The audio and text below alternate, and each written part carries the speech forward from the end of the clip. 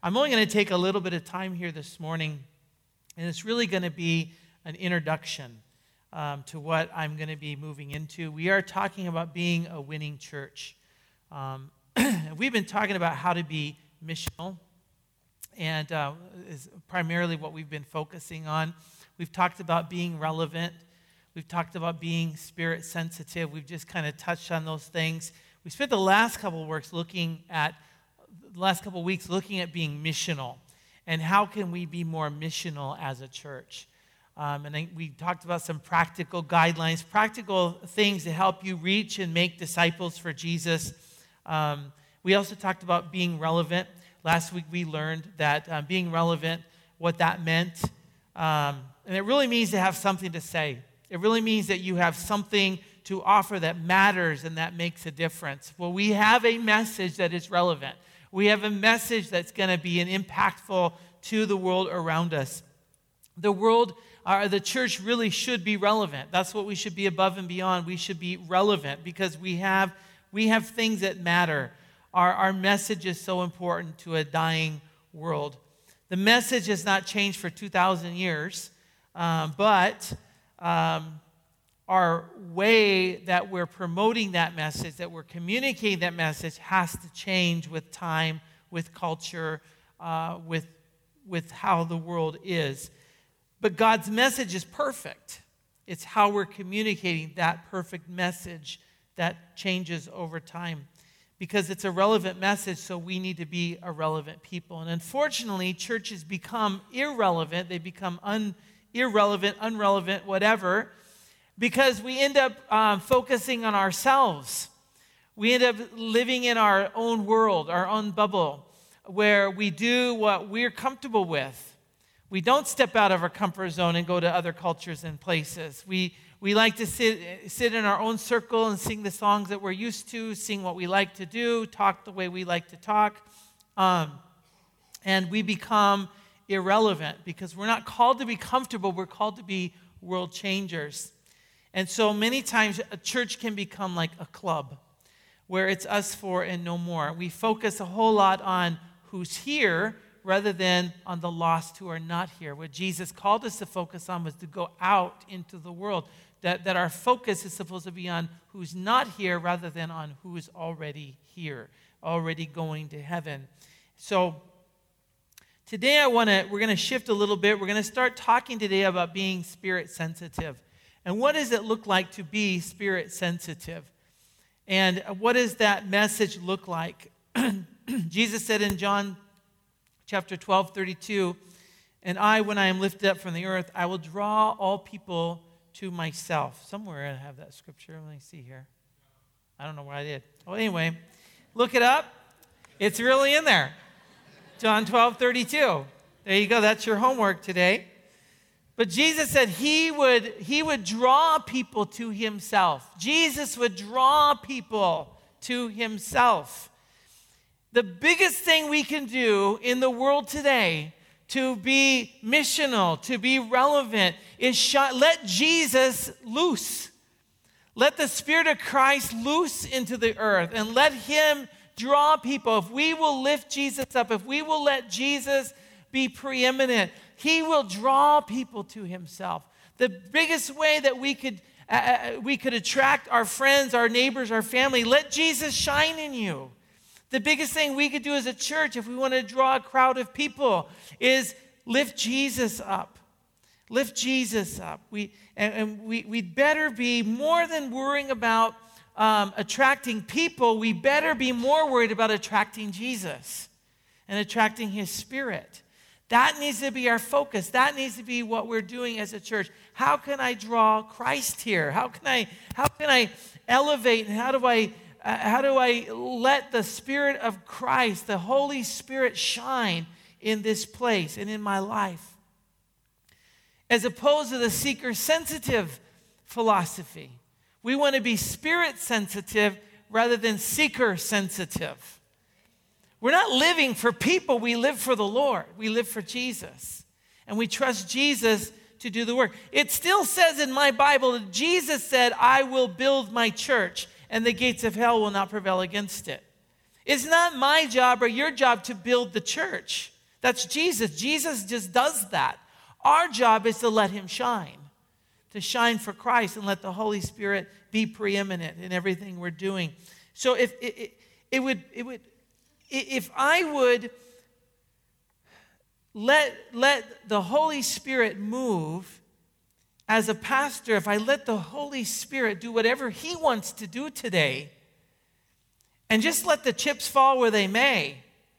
And that might sound crazy to some people, right? Some people are like, well, you can't do that. You can't let the Holy Spirit out. The visitors might have a hard time with that. What are you doing? See, the seeker-sensitive philosophy believes that the gifts of the Holy Spirit and the manifestation of the Holy Spirit, they don't belong in public gatherings. And we take those people who would desire to pursue those things and we put them in a back room because they think that God never meant for these things to happen in front of the lost people because it would turn them all off. So we have to kind of hide the Holy Spirit away, like he's the crazy uncle in the back room. No offense, Joe. This is my sister and brother-in-law, by the way, Linda and Joe, visiting me today. Glad you're here. Crazy Uncle Joe is here. Whoa. Oh, no. Put him in the basement. Put him down there. Don't let him out. But the New Testament gives us such a different view of how they treated the Holy Spirit and how the Holy Spirit operates in the New Testament. Very different picture of the working and manifestations of the Spirit. Remember, we started this series by looking and seeing that in the New Testament, the church openly did things. The church openly manifested in the Holy Spirit in front of people, and they weren't ashamed of it. It was on the day of Pentecost, they openly spoke in tongues in front of the public crowds, and on that day, 2,000 or 3,000 people get saved in the book of Acts, right? They healed the sick publicly in Acts chapter 3, in public places, right out there in front of everybody. They did it in front of everybody. They cast out devils in business places, in the business establishments, in the public spheres and atmospheres in Acts chapter 16. Try doing that at work. You know, you go and your coworker's acting a little weird and you cast the devil out of them. Blah! That'll get their attention. But we say, oh, we can't do that. We can't do that in public places. We got to do that in the prayer meeting. You do that in the basement prayer meeting. Make sure no new people show up for this because they'll be freaked out by it. And they won't want to come here. But the New Testament church does this in front of everybody. All while the church grows exponentially and explodes. And today, rather than pursuing this, today, what do we say? Oh, yeah, we can't do that. We got to give them coffee, and we got to give them donuts, and we got to give them the right temperature, but don't let crazy old Holy Spirit out. It'll scare them. Where do we get this? Where do we pick up this mentality?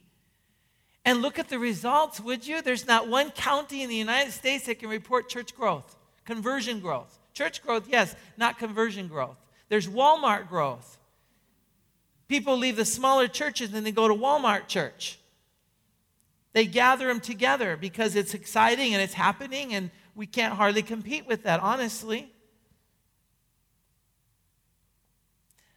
But we're living in a society right now where there's more witches today than there are Presbyterians. On the rise, right? Supernatural on the rise. Look at the TVs. Look at the movies that are out there. Look at what people are being drawn to. They're drawn to the supernatural. They're drawn to it. The biggest money makers are supernatural concepts, right? In the movie. But the church is sitting back going, oh, people don't want that. When's the last time you saw a movie about coffee? That made a bunch of money. Coffee and donuts. When's the last time you saw it? Seriously, when's the last time everybody was just drawn to this, right? And so we'd better rethink some of our thinking. If it's true, and this is absolutely true, look it up. You can look at the statistics. The fastest growing churches in the world are seeing that it's the manifestation of the Holy Spirit. The fastest growing churches in the world are growing because of signs, wonders, miracles, and the manifestation of the Holy Spirit. While the church in America is shrinking and for the most part has become ashamed and embarrassed of the Holy Spirit. And rather than pursuing the modern, church growth, seeker-sensitive mentality, which is failing, we should be doing what Jesus urged the church to do in the book of Acts chapter 1 and be spirit-sensitive and pursue the Holy Spirit with everything we got. And what does that mean? What does it mean to be spirit-sensitive? Well, it is relying on, number one, the baptism of the Holy Spirit. Really relying on the power of the Holy Spirit, the releasing of that power into our lives. Now, today I'm not going to go really into the subject very deeply. I will next week. I promise you, next week, we're going to really dive into this. But I just want to whet your appetite and get you thinking today, okay? So go ahead and touch your neighbor and say, this is just the appetizer. Just the appetizer, okay? That's all this is. I need you to think with me about the disciples. Think about the early disciples in the New Testament church. These are guys, think about this. They walked with Jesus for 3.5 years. Walked with him. They observed him. They saw how he ministered. They saw how he talked to people. How did he pray for people? Jesus personally taught them for 3.5 years. That's pretty good Bible school, don't you think? That's pretty good ministry education, don't you think? And they're right there with him. They personally are observing this. They're personally mentored by the Lord Jesus in personal evangelism. How to do it. If anyone could minister apart from the power of the Holy Spirit and minister out of their abilities, out of their education background, out of what they knew, it would have been the disciples. Wouldn't you agree? Who else would be more qualified than the people who got to walk and talk with Jesus? But yet, Jesus told these guys, you're not ready. You need more. The more is in Acts chapter 1, verses 4 through 5. This is the words of Jesus. Now listen to me. It says, on one occasion, while Jesus is eating with them, he gave them this commandment. Do not leave Jerusalem. Say, do not leave. But wait for the gift. Say, wait for the gift. My Father promised, which you have heard me speak about.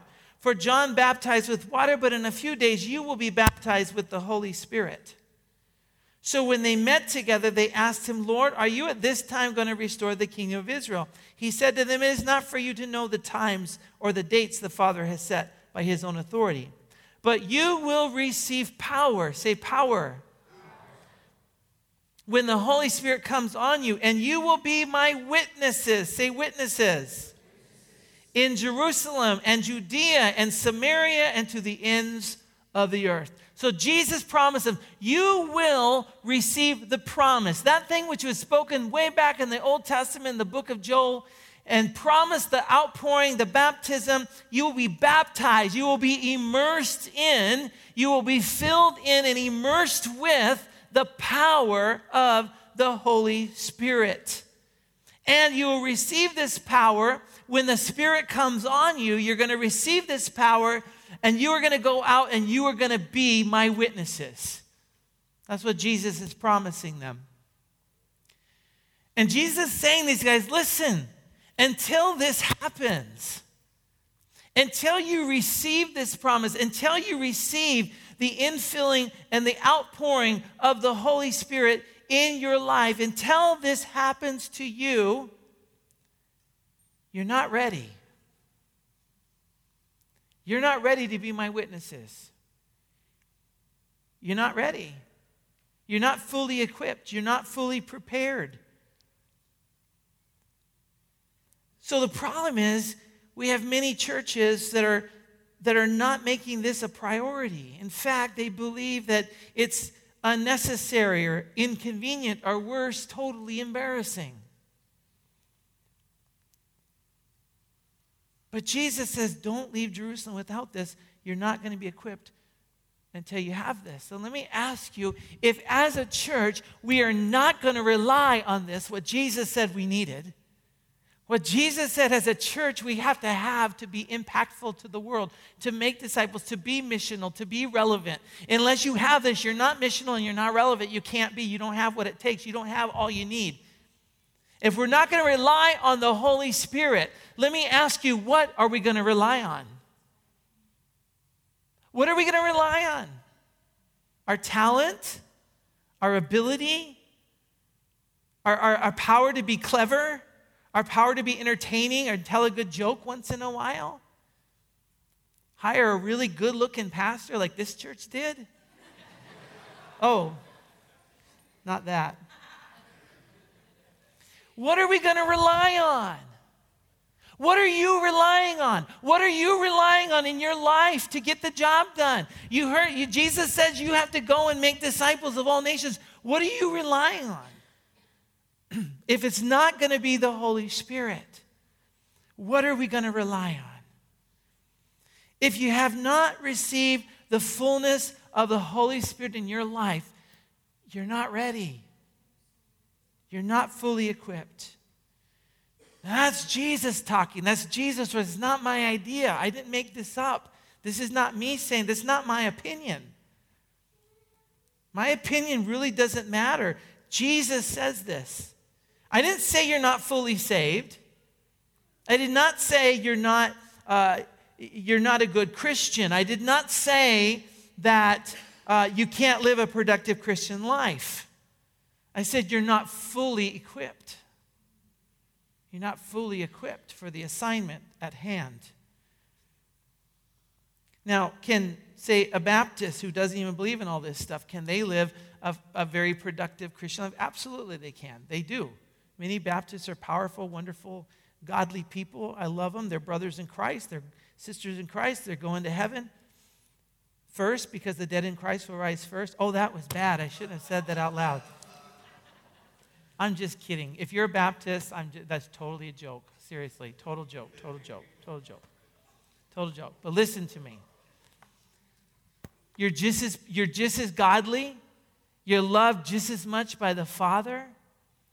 You're just as used by God as anybody else can be used if you don't believe in this. But according to the words of Jesus, we're not fully equipped. And this is not something that you can just say, yeah, we don't need that. When Jesus says, don't leave home without it.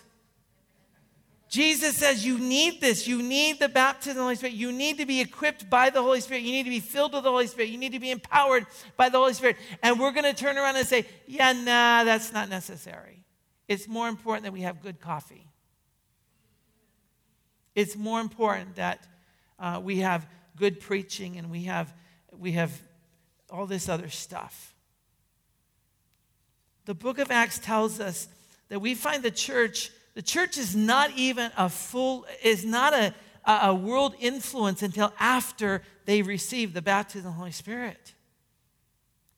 The disciples could have gone out right then and there and said, you know what, we have enough. We have good teaching. We have good training. We have all the things we need, and let's go get this job done. They could have done that.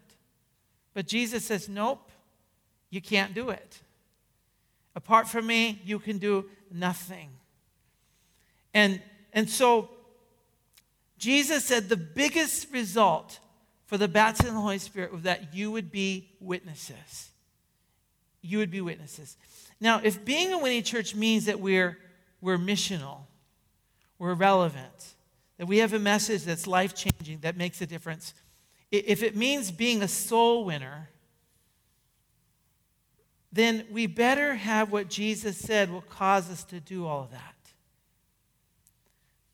The early church depended on the power of the Holy Spirit. Shouldn't we? Shouldn't we? Touch your neighbor and ask them, shouldn't you depend on the Holy Spirit? Shouldn't you depend on the Holy Spirit?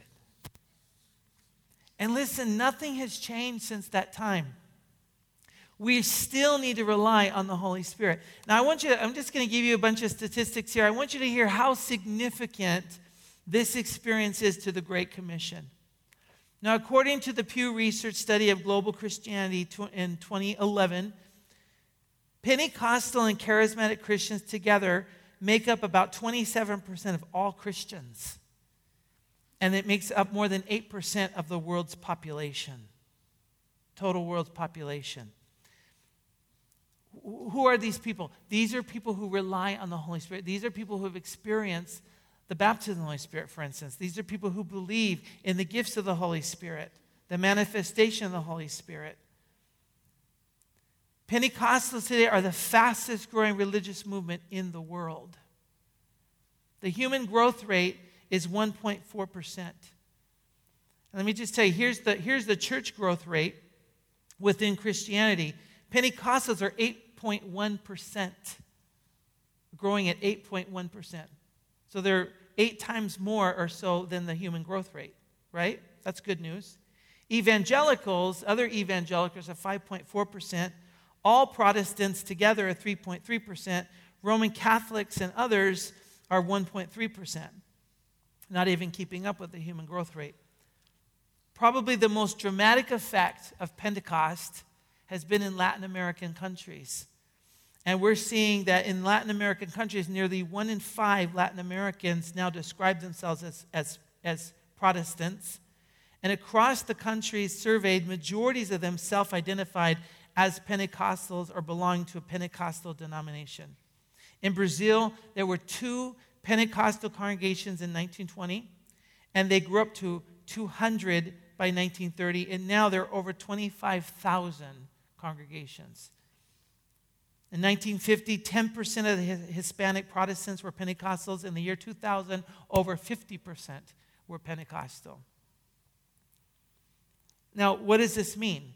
It means that by tapping in and relying on the power of the Holy Spirit, evangelism is happening at an exponential rate. Do you see this? It's having a major, major impact. In fact, the Catholic cardinals, as they look at Latin America, one of the major Catholic cardinals said that the Pentecostal movement in South America has been more devastating to the Catholic Church than the Protestant Reformation, because of the numbers of people that are coming into the church. Many of them leaving the Catholic Church because they've never been born again, and it's been a religious, I'm not saying all Catholics are that way. There's some Catholics that absolutely are in love with Jesus, that are born again, that are powerful people and love the Lord. But there's many, many, many who are traditionalists, because they're Catholics because they were baptized as a baby, so you're Catholic. But they've had no encounter with God. And they're stepping into places where the power of the Holy Spirit manifests, and they're being saved, they're being delivered, they're being set free for the first time, and it's impacting them, and it's showing it, because it's taking over culture, is what I'm saying. What I'm saying is that this experience has accomplished exactly what Jesus promised it would do. It's making us witnesses. It's making evangelism happening. Not relying on ourselves, not relying on our power, but relying on who the Holy Spirit is and what the Holy Spirit has to offer. It's the most powerful thing that we could tap into. And I'm going to give more teaching on this next week, but now let's just simply ask the Lord for more today. My hope is that I just want to whet an appetite that there could be more for you. There could be more.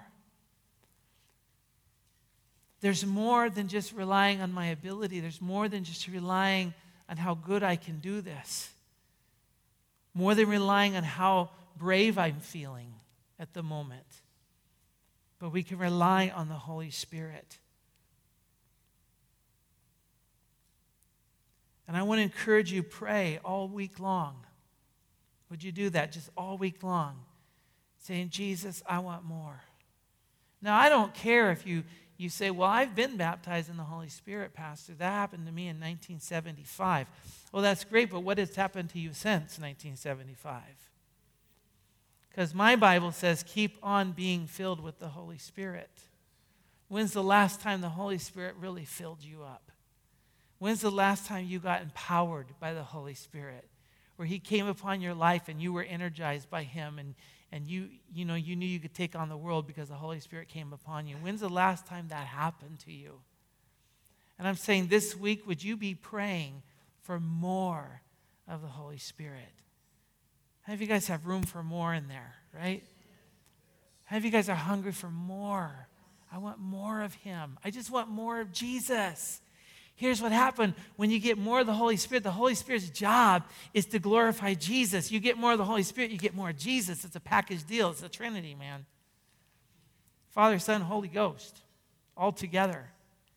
And He's going to fill you and empower you and equip you and do some mighty things in and through you and in your life. And it's going to be powerful. And we can be praying for this. Now, Matthew chapter 7, verses 7 through 11 says, ask, it will be given you. Seek, and you will find. Knock, and the door will be open to you. Everyone who asks receives. He who seeks finds. And to him who knocks, the door will be open. Which of you, if his son asks for bread, will give him a stone? Or if he asks for a fish, will give him a snake? If you then, though you are evil, know how to give good gifts to your children, how much more will your Father in heaven give good gifts to those who ask Him? Sandy, come on up, but listen to me. Jesus says this.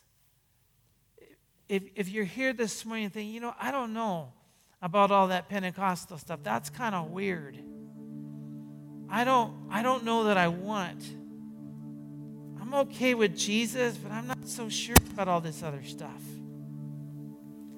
I don't know if I want to get weird. Well, let me give you some good news.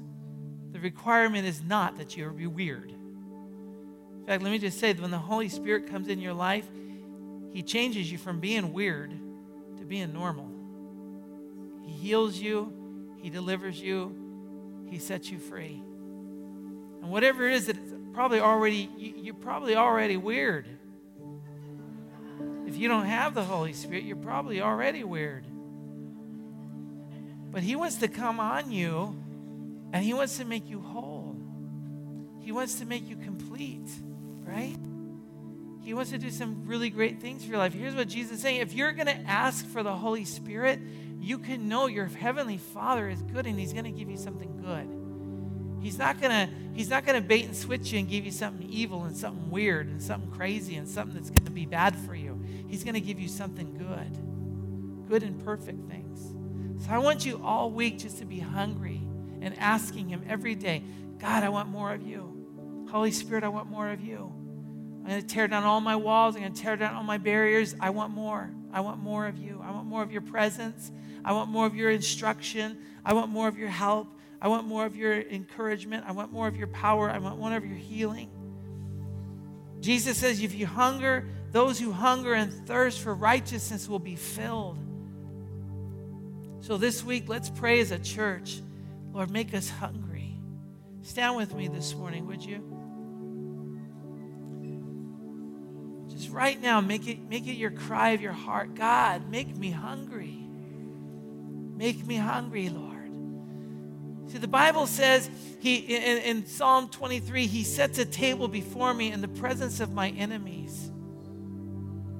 He sets a table. It's a banqueting feast. Here's what happens. We come to that feast that He has for us, and we're already full. We filled up on all that the world has. We filled up on entertainment. We filled up on this. We filled up on that. we filled up with busyness. We filled up with our schedules. And we come to the table and we say, number one, I don't have time to eat all this. And number two, I'm not very hungry. And so I'll just have a dinner mint. And he has so much more for us.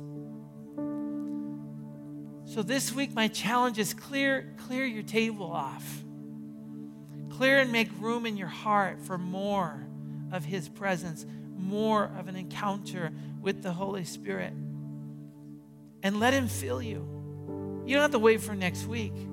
This week, get filled up. This week, just let him have times of encounters with the Lord. Set aside time to meet with him and be in his presence, saying, God, just fill me up today. Fill me up today. Jesus, come, Lord. Just come, Lord Jesus. Holy Spirit, we just ask you right now as a people, as a congregation, fill us up. Make us hungry this week, Lord. Whet our appetites, God, because we need you. We cannot succeed. We cannot be a winning church without your presence, God. We don't dare take another step without you, Lord. We are like Moses. Unless you go before us, don't even bother sending us, Lord. Oh, God, we need you today and every day and tomorrow and the next day. We didn't just need you when we got saved. We still need you just as much, God. We're desperate for you, and half the time we don't even know how desperate we are. So open our eyes, God, and give us a revelation of how much we need you. Open our hearts, open our eyes, open our mouths, God. Help us to feast on your presence this week, Lord. Jesus, you said we need more of you, that we need to be immersed with, we need to be inundated with, we need to be saturated with the Holy Spirit before we can do anything for you, Lord. And you said if we seek, we would find. If we knock, the door will be open. So we are here this morning, God. We are going to knock. We're going to seek. We're going to ask. And we're going to believe that we will receive what we're asking for, God. You have nothing but good gifts for us, Lord. And so we're here to receive those things from you this morning and this week in Jesus' name.